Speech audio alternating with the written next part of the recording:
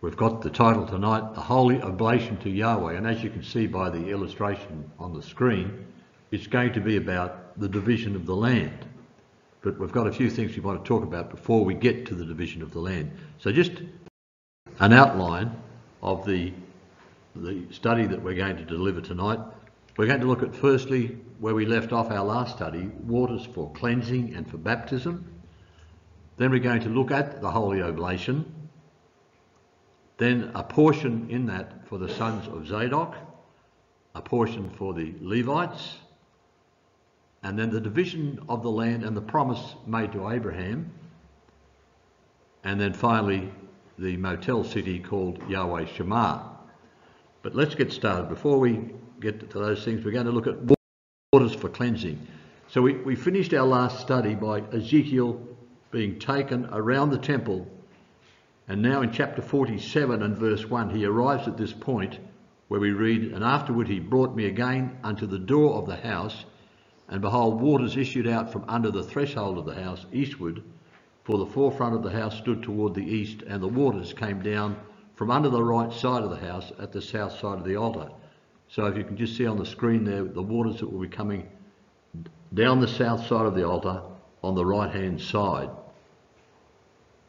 And we made the point that those waters were representative, symbolic, a type of the sacrifice of the Lord Jesus Christ, would remind the people of that, when the soldier's spear pierced the side of the Lord Jesus Christ and water and blood flowed out from beneath the altar of Christ as the altar is washed clean by the waters that surge up underneath that altar, and they wash across the altar on the top there. You see item D in the screen, and they wash over that brass surface and flow down the right side of the temple, all symbolised and conveying the lesson of the sacrifice of the Lord Jesus Christ as water and blood flowed out of the side of the Lord Jesus Christ, as we see from that passage there in John 19. So the altar in the centre of the temple is going to be the central focus for everybody who comes to worship. It will centre their attention on the great sacrifice of the Lord Jesus Christ. And so that we mentioned that the water that flowed underneath that altar flowed out into two life-giving streams.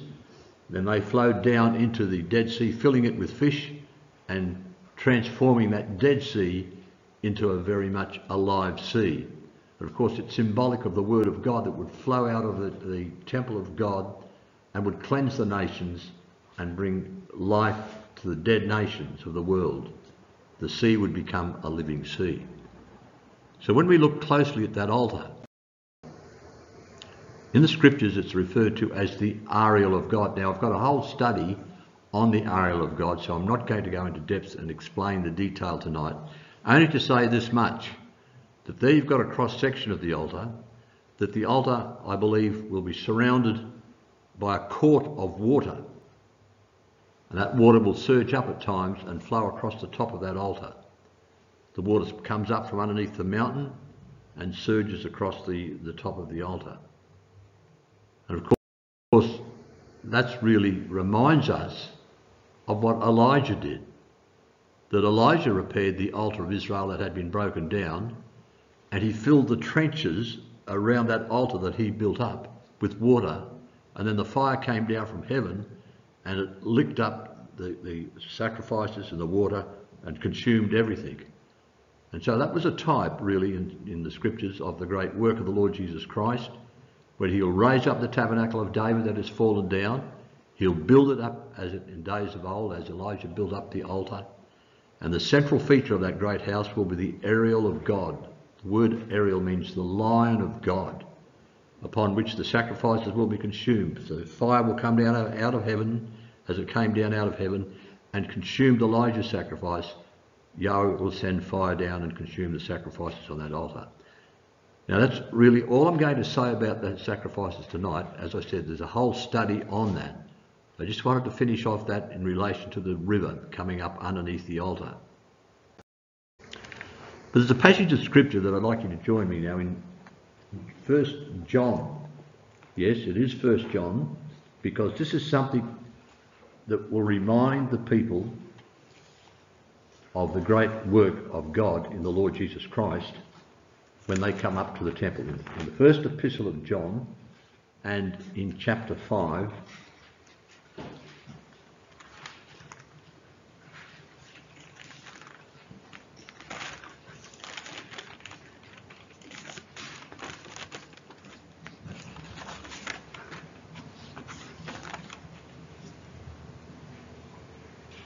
we read in verse 6, "This is he that came by water and blood, even Jesus Christ, not by water only, but by water and blood. And it is the Spirit that beareth witness, because the Spirit is truth." And verse 7 we do not believe is in the original, but then verse 8 is the verse I want. "And there are three that bear witness in the earth, the Spirit and the water and the blood, and these three agree in one." Now, in relation to the Lord Jesus Christ, he had the power of the Holy Spirit. He was conceived by the power of the Holy Spirit.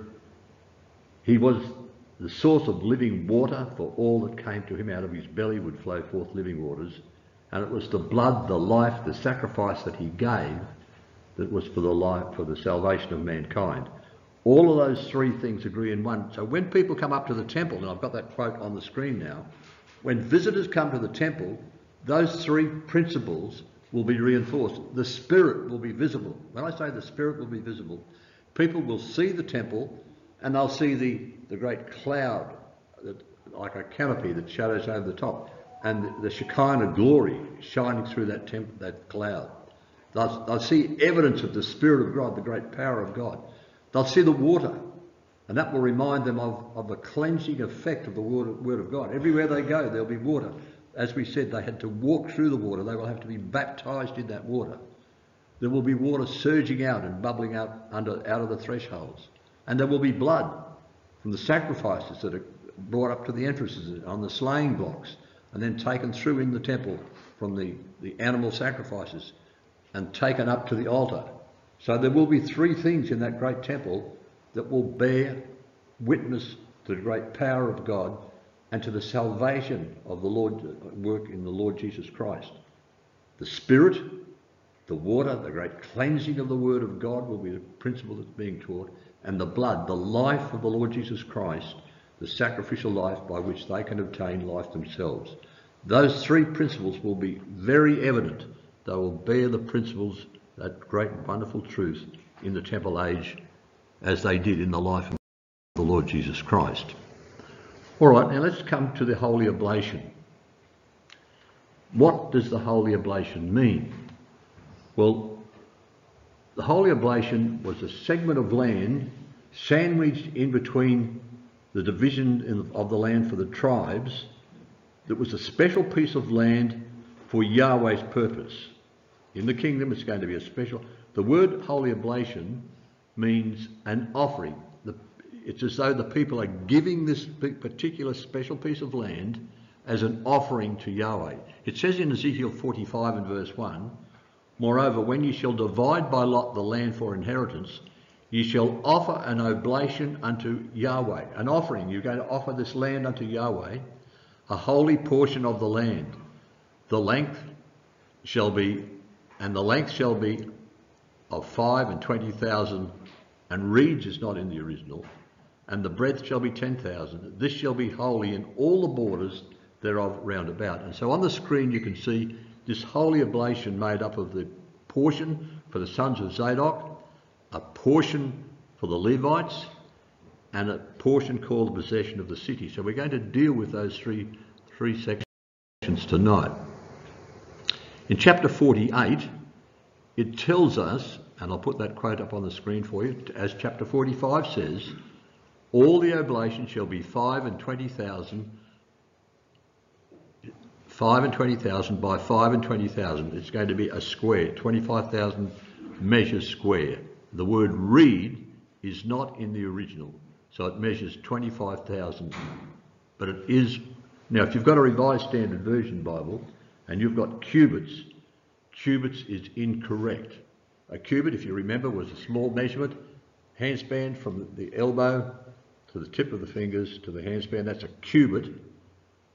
It's not 25,000 cubits, but it's 25,000 measures or reeds. And I'll prove that to you tonight, that it cannot be cubits, it is 25,000 reeds long. Even though the scriptures do not call it reeds, it just says it's 25,000.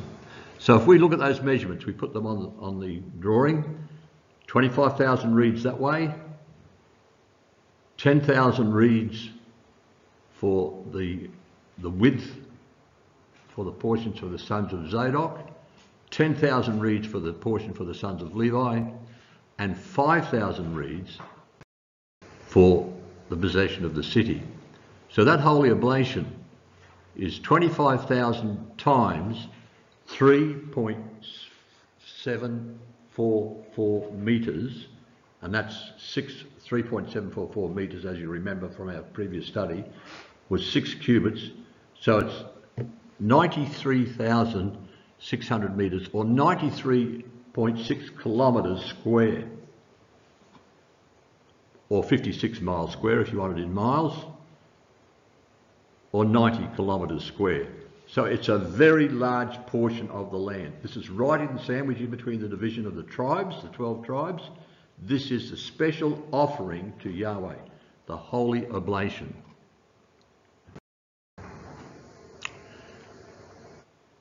We're told in Ezekiel 45 that there would be a holy portion for the sons of Zadok. And you can just see, I've just put it on the screen there for you. That particular section there is for the sons of Zadok. It says, moreover, when ye shall divide by lot the land for inheritance, ye shall offer an oblation unto Yahweh, and holy portion of the land, the length shall be the length of 25,000, and the breadth shall be 10,000. This shall be holy in all the borders thereof round about. So this is for the sons of Zadok. Now the sons of Zadok are the immortal priests. That's us. Now we're not all going to live in this portion of the land in 1,000 years. I believe that it will be a rotational basis, that the saints will go up to Jerusalem on a rotational basis, as the priests did in historical times. They were rotated, and we will serve in the temple on a rotational basis. But this will be the holy portion where the sons of Zadok, the immortal priests, that's us, God willing, we will dwell and work in that section. Then there's a section called the portion for the Levites. Now they are the mortal priests. Now I can prove that to you, which will be in another study. They are the mortal priests who will serve in the temple. And they will work on a rotational basis also. And we're told that the information for them is given to us in chapters 45 and chapters 48. It says, and the 5 and 20,000 of length and the 10,000 of breadth shall also the Levites, the ministers of the house, have for themselves for a possession for 20 chambers. And I'll explain what that 20 chambers means a little bit later. And then there's what's known as the possession of the city, the smaller division of the land, where there's going to be a motel city built called Yahweh Shema. That will be constructed in the possession of the city. This territory here, now we see on the screen, will be used to house all the mortal population who come up to visit the temple. There will be crops grown in that area. There will be animals raised, producing milk and food for the people who are staying in that motel city. So that's called the possession of the city, that particular territory. And as you can see, it's a little bit small. It's 25,000 wide, but only 5,000 deep, whereas the other two portions were 10,000 deep. So the motel city will be there to serve those who come up. Now just come back to Ezekiel chapter 48 to have a look at this motel city. Ezekiel chapter 48.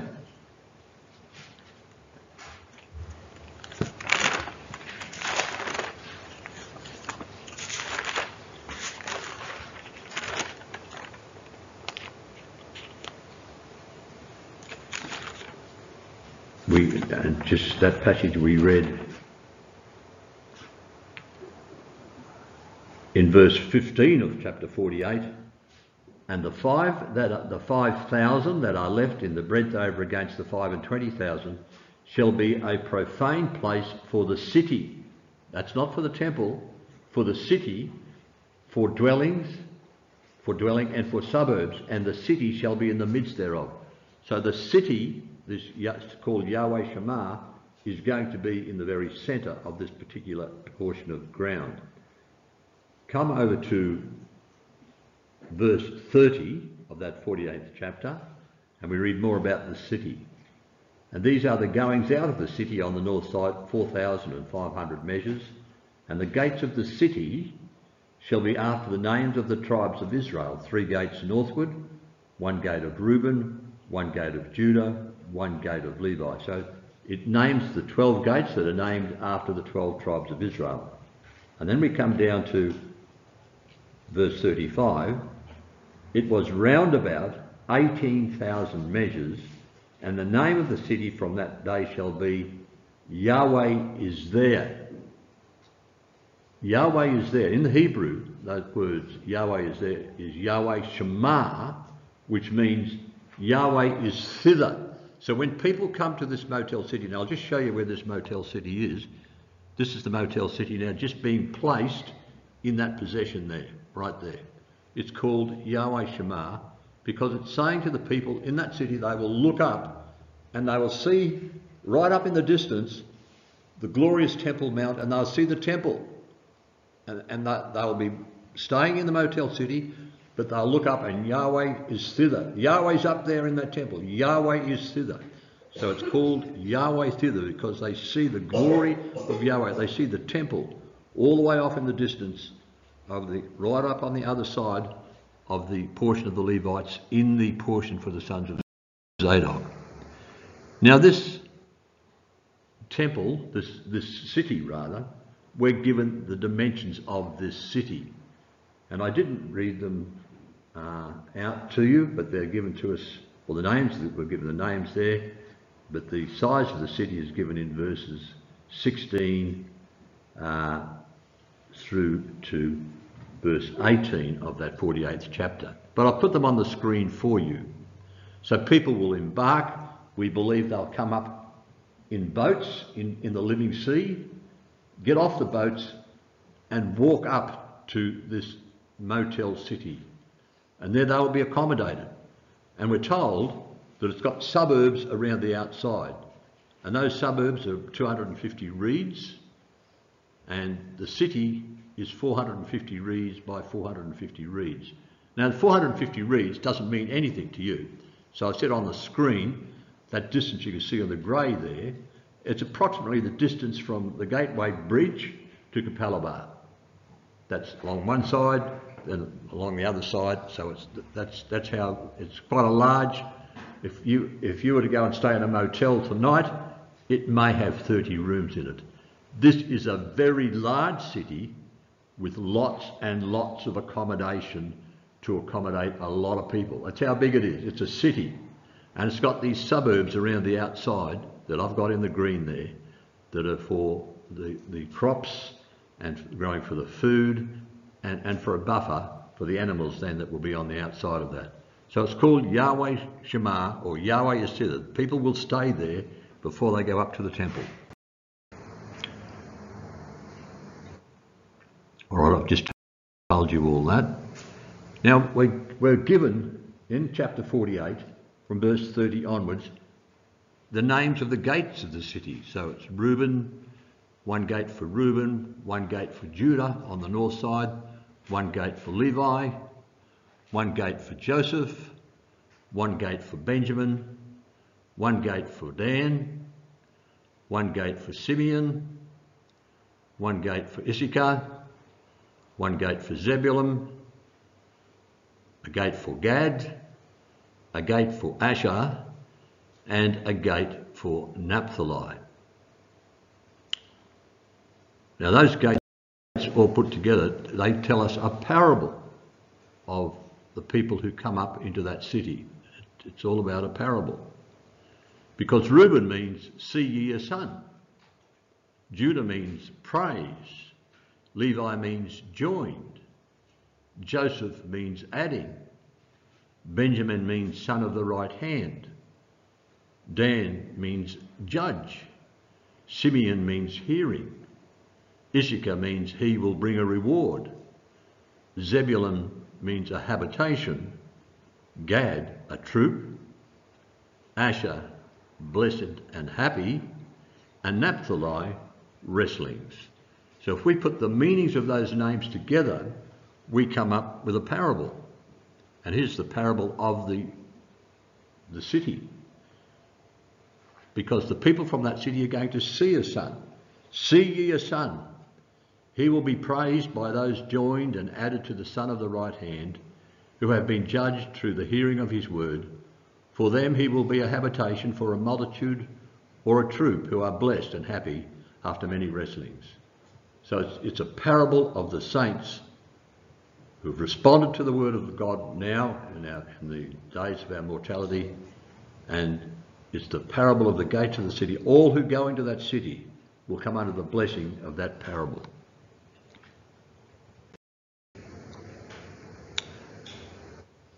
Right, now we said, okay, that's the holy oblation is that portion you can see in the red in the very centre of those divisions of the tribes. But the 12 tribes have now a division from the river of Egypt to the river Euphrates, as was promised to Abraham in Genesis chapter 15. Now, the dimensions for these divisions of the land are not specified, but they are equally divided, because it says one as well as the other, or the Hebrew word is one the same as the other, and we'll come to that in a moment. And so it says, and ye shall inherit it, that's the land, one as well as another, concerning the which I lift up mine hand to give it unto your fathers, and this land shall fall unto you for inheritance. It means the divisions will be the same as the other. They're all going to be equal divisions from the river of Egypt to the river Euphrates, divided into equal portions out on either side of the holy oblation. Ezekiel 48 says, now these are the names of the tribes from the north and to the coast of the way of Hethlon, as one goeth to Hamath Hazaran, the border of Damascus, northward to the coast of Hamath. For these are his sides east and west, a portion for Dan. So Dan, as you can see on the screen there, is the topmost tribe. It was a portion. The word portion means one like the other. And Brother Sulley actually uses the word canton. They were cantons, a division of equal width from the river of Egypt to the river Euphrates. So the boundary would reach the extreme northern boundary. We're told, I can't go back, I'm sorry, was from Hethlon right up there in Dan, and the extreme southern boundary would be occupied by the tribe of Gad, as we're told in Ezekiel 47 verse 19. And the south side southward towards Tadmor, where I've got that arrow pointing, is right down on the tip of the Sinai Peninsula is Tadmor. So the 12 tribes were spread out in equal divisions on either side of the Holy Oblation, covering all of that land.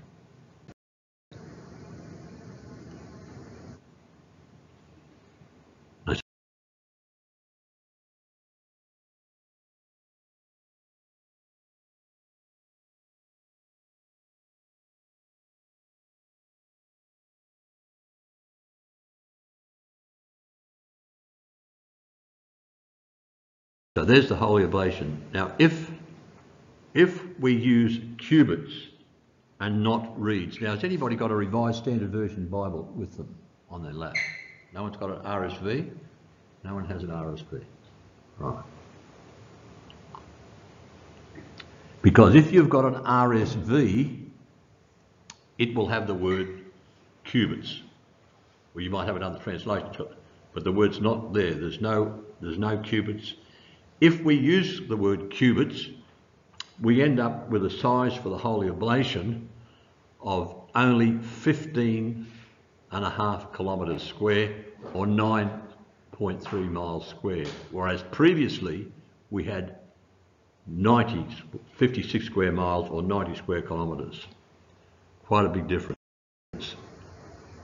So for example, if we use reeds, that's how big, that's the holy oblation for the sons of Zadok, a very small piece of ground. 20, if you believe it's cubits.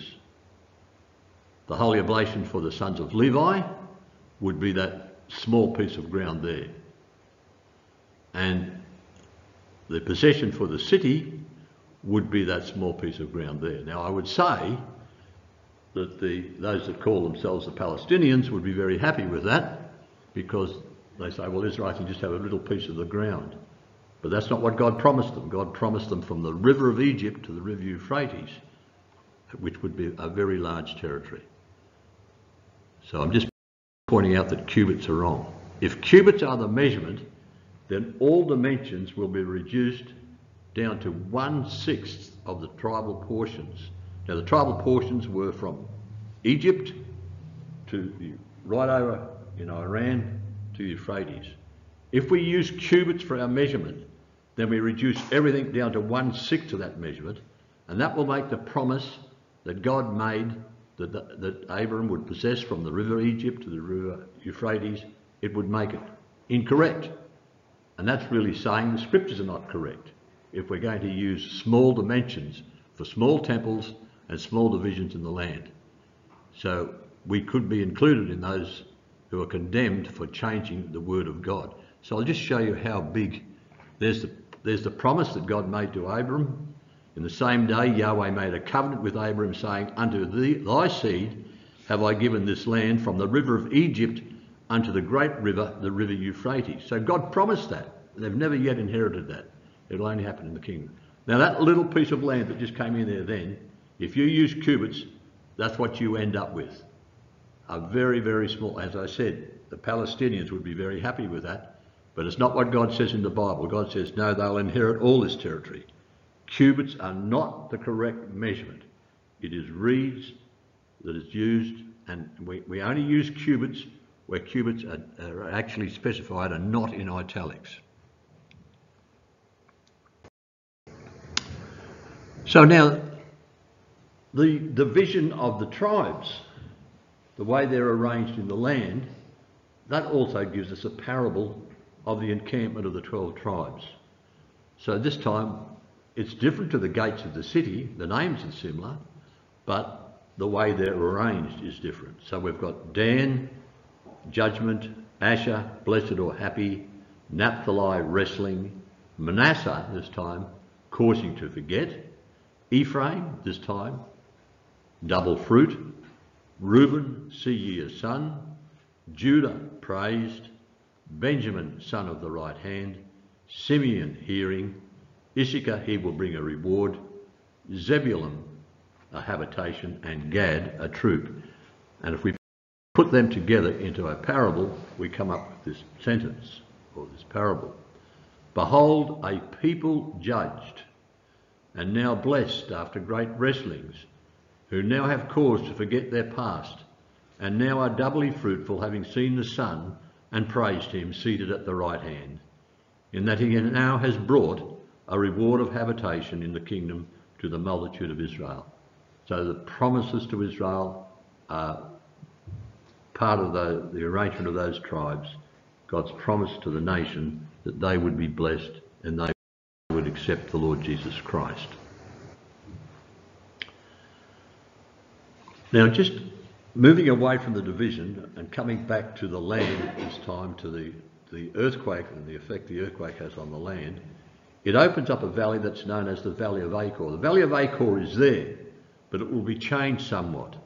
And I've got on the screen a couple of quotes where the Valley of Achor is mentioned in the Bible prophetically. And it says in Isaiah chapter 65 and verse 10, and Sharon shall be a fold of flocks, and the Valley of Achor a place for herds to lie down in, for my people that have sought me. So Achor will be a place where cattle are kept, and they're kept there for people who come up to the temple so they can select the cattle the sheep and the cattle, and then bring them up to the temple gates and have them slain at the temple gates on the slaying blocks, and then the bodies cut up and taken inside to be placed on the altar. And you can see that black dotted line. I believe that will be the region where the Valley of Achor will be. And so it says in Hosea, "And I'll give her vineyards from thence, and the Valley of Achor for a door of hope." Now the Valley of Achor really was a place that spelt trouble. It was where Achan did the wrong thing. He took the Babylonian garment, he lied about what he had done, and it was eventually revealed. But it will become a place of hope, because the Valley of Achor will be a place where people will get off the boats once again from the Dead Sea there, which will be the living sea, and they'll come up this valley. Israel will come up this valley. All the people who initially come up to the temple and to the Motel City will come up the Valley of Achor.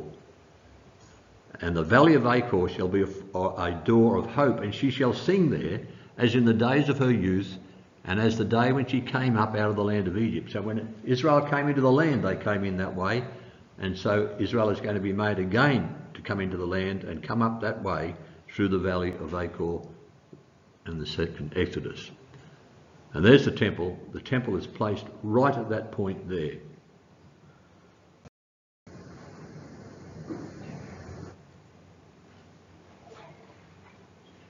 Now it says that when the temple is placed there, and I'll just place the temple on the site, you'll notice that the temple overlaps. Most of the temple is in the portion of the sons of Zadok, but there is the southern section of the temple is in the portion of the sons of Levi. And it tells us in Ezekiel chapter 45, "And the 5 and 20,000 of length, and the 10,000 of breadth, shall also the Levites, the ministers of the house, have for themselves for a possession for 20 chambers." So the Levites are going to have 20 chambers in the southern portion, and it will be overlapping into their territory. So the temple will just overlap into that territory. Now Brother Sulley suggests that this arrangement will do to prevent pollution of the portion of the sons of Zadok being contaminated with droves of cattle brought to the sanctuary, for these will transverse the mortal Levites portion. So the cattle will move up through the Levites portion. They won't be moving around the portion of the sons of Zadok, and that's just a suggestion of Brother Sulley, that the reason why the Levites have got this portion just to the south. Now the Valley of Achor is known as a Valley of Trouble, but Yahweh says it's going to be a place known as a door of hope. It's where Joshua entered the land. It was the main route from Jericho to Jerusalem. Zedekiah fled the city when the Babylonians were taking it along this route. The Lord traversed this on his last tragic walk from Jericho, came up to Jerusalem. It will be the future approach to the temple from the living sea, and animals for sacrifice will be available along the way. And returning Jews at the second Exodus will enter the land by it.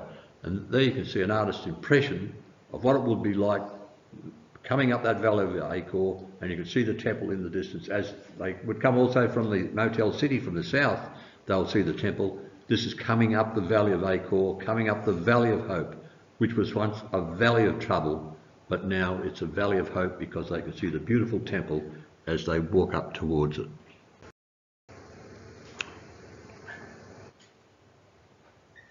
That passage that said there would be a portion for the sons of Zadok and a portion for the Levites, I'm just putting that division in there now. So there's that line I've just put in there, divides the line of the temple. There would be cellae or rooms for the mortal Levites to operate in, and that would be in their portion.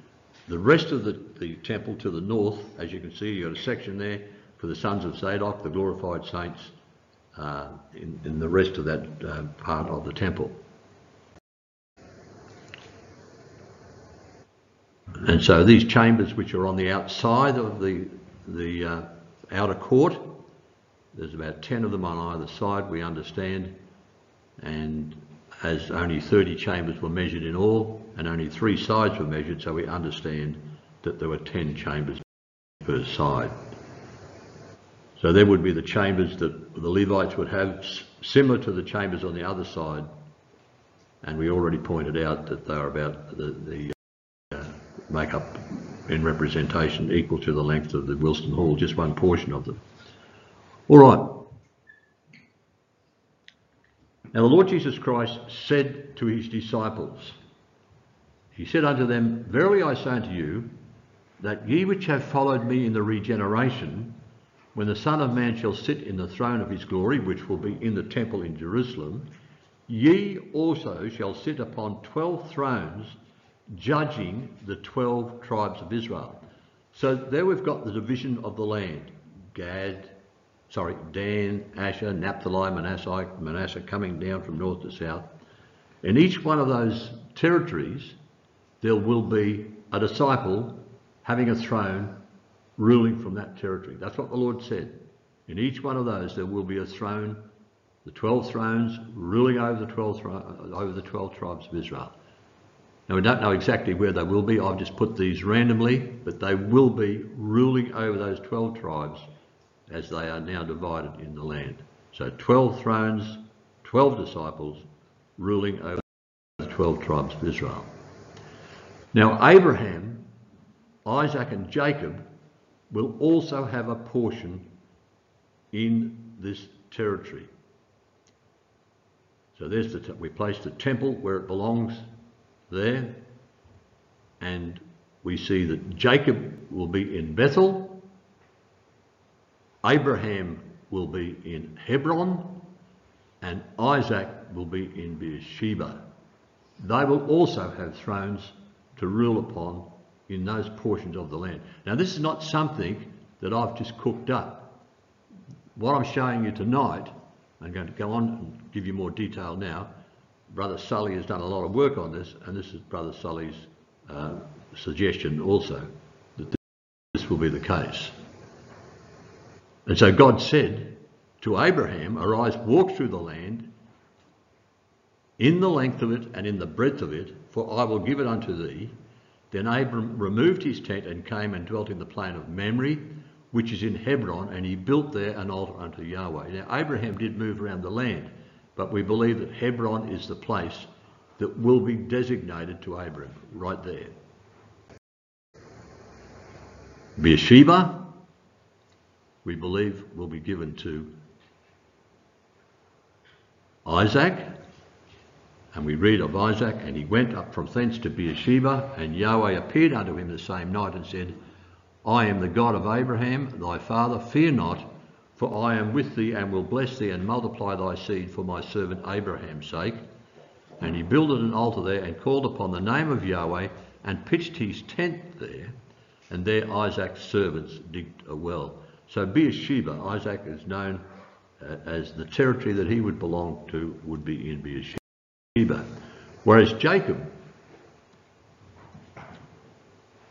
well, we read of Jacob in Genesis 28, he would be in Bethel, where God said, And he dreamed, and behold, a ladder set up on the earth, and the top of it reached to heaven, and behold, the angels of God ascending and descending on it, and behold, Yahweh stood above it and said, I am Yahweh Elohim of Abraham thy father, and the God of Isaac. The land whereon thou liest, which was in Bethel at that time, to thee will I give it, and to thy seed, and I will bring thee again into this land, for I will not leave thee until I have done that which I have spoken to thee of. And Jacob awaked out of his sleep, and he said, Surely Yahweh is in this place, and I knew it not. And he was afraid and said, How dreadful is this place! This is none other than the house of God, and this is the gate of heaven. You know, it's really significant that Bethel is just outside of Jerusalem, and it's going to be in very close proximity to where the house of Yahweh will be built, the temple. So those 12 disciples, 12 thrones, ruling over the 12 tribes. But we've got 3 other men, Abraham, Isaac and Jacob, also who will be given specific territory and places to live. So when the Lord Jesus Christ sits in the temple, in the eastern precincts of the temple, and he faces east, he will have Abraham on his right side, and he will have Jacob in Bethel on his left side. I want you to remember that. So there's the temple. Christ will be sitting in the temple, facing east, on the eastern side of the temple, Abraham on his right and Jacob on his left. You know, when the Lord was asked about who will sit on the right and the left of the Son of God, he says, to sit on my right hand and on my left is not mine to give, but for whom it is prepared of my Father. So God had promised, I believe, that to Abraham and that to Jacob, and the Christ is just reiterating that promise, that those thrones have already been promised to those men. So now when we take those 12 disciples and those 3 other men, we have 15. And that brings us to another very interesting quote, which is in Micah chapter 5 and verse 5. I've got it on the screen, but I would like you to come across to Micah chapter 5 and verse 5.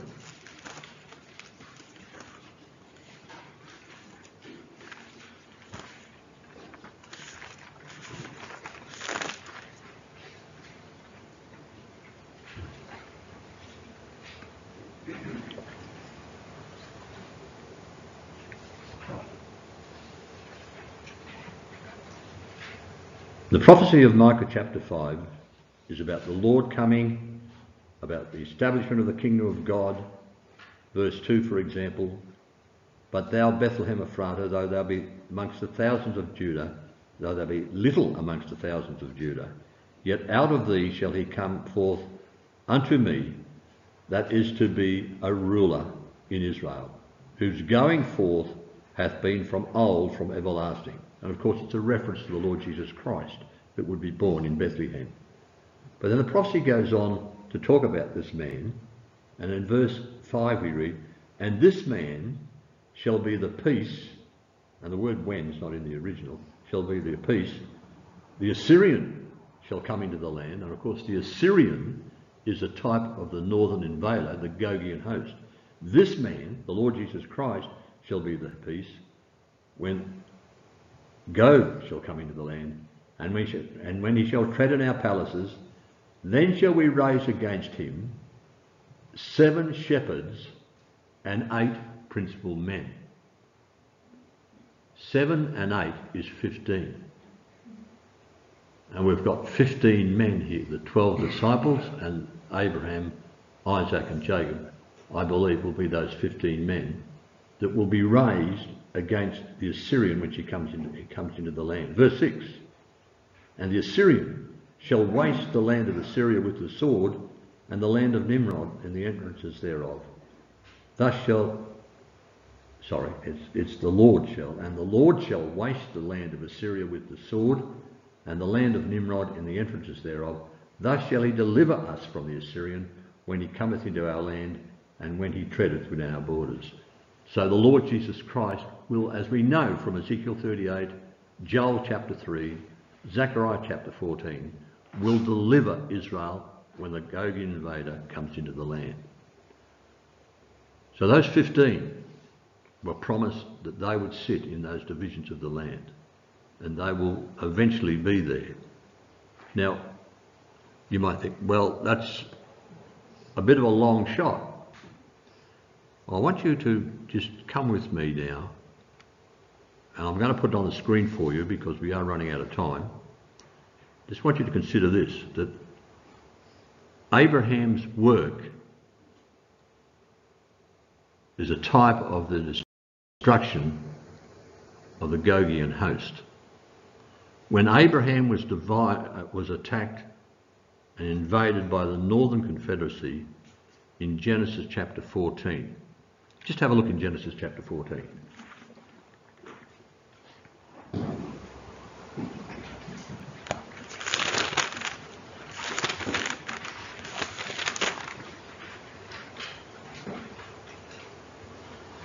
Genesis chapter 14, we've got a confederacy of nations that invade the land of Israel, as we're told they will do again in the last days in Ezekiel 38. And Abraham's Lot is taken captive, and in this chapter 14, Abraham takes 318 of his men trained in his own house, of his servants, and he goes out and he rescues Lot and his men and brings them back and overcomes the invader. Brother H.B. Mansfield says, in this chapter, Armageddon is foreshadowed. In this historical record, we have a typical foreshadowing of the last great crisis of the nation. So what we're saying here, Micah chapter 5 talks about these 15 men who will be involved in overcoming the Assyrian invasion, the Gogian invasion. Here we've got Abraham in type doing that. He will do it in the last days. He will be with the Lord Jesus Christ and the disciples, and they'll be and so will many of the saints be engaged in that great battle to deliver Israel from their enemy. And so we're told that when Abraham heard that his brother was taken captive, he armed his trained servants, born in his house, 318, and pursued them unto Dan. It's just interesting that Abraham's servant, personal servant, was a man named Eliezer, and the numerical value of Eliezer is 318, and Eliezer means God is help. And so God will help Israel, and he will use men trained in Abraham's house to bring judgment against the invader.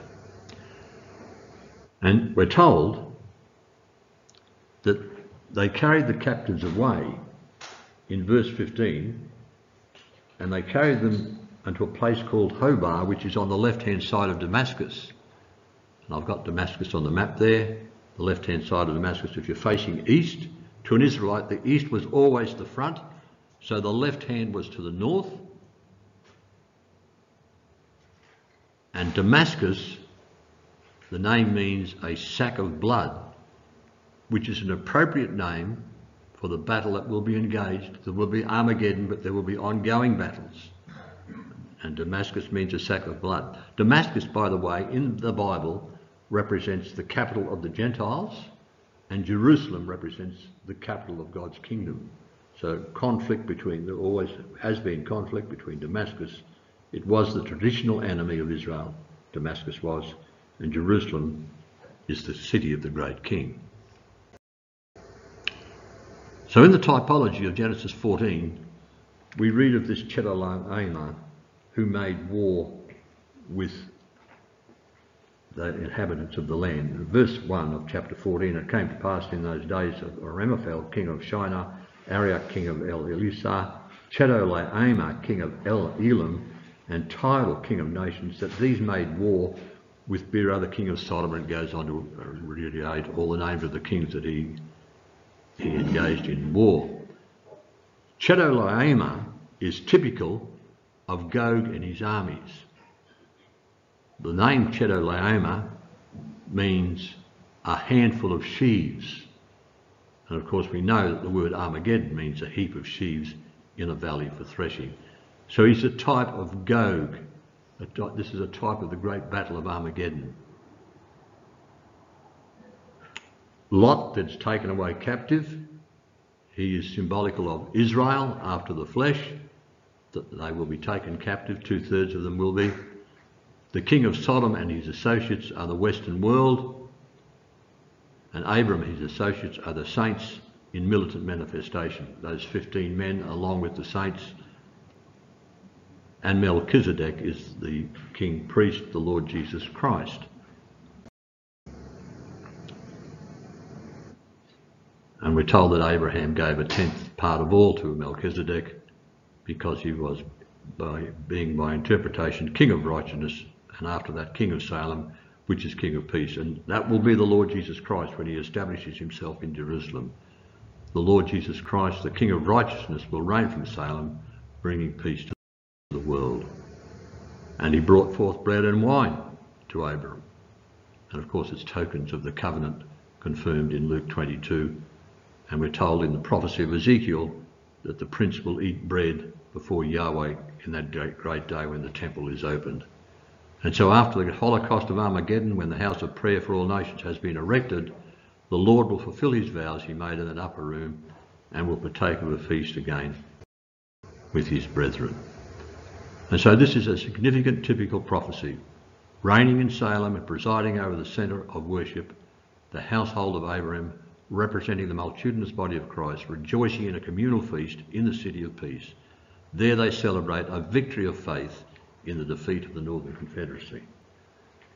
But I went to all that trouble, brothers and sisters and young people, to reinforce the fact that these 15 men will be with the 12 disciples, and Abraham, Isaac and Jacob will be given that portion of land and will sit on thrones, ruling in the kingdom of God. And of course, the great promise for us too is that we will rule and reign with Christ as kings and priests in the earth. So God willing, that will conclude our study tonight. God willing, next fortnight, I hope to be able to look at the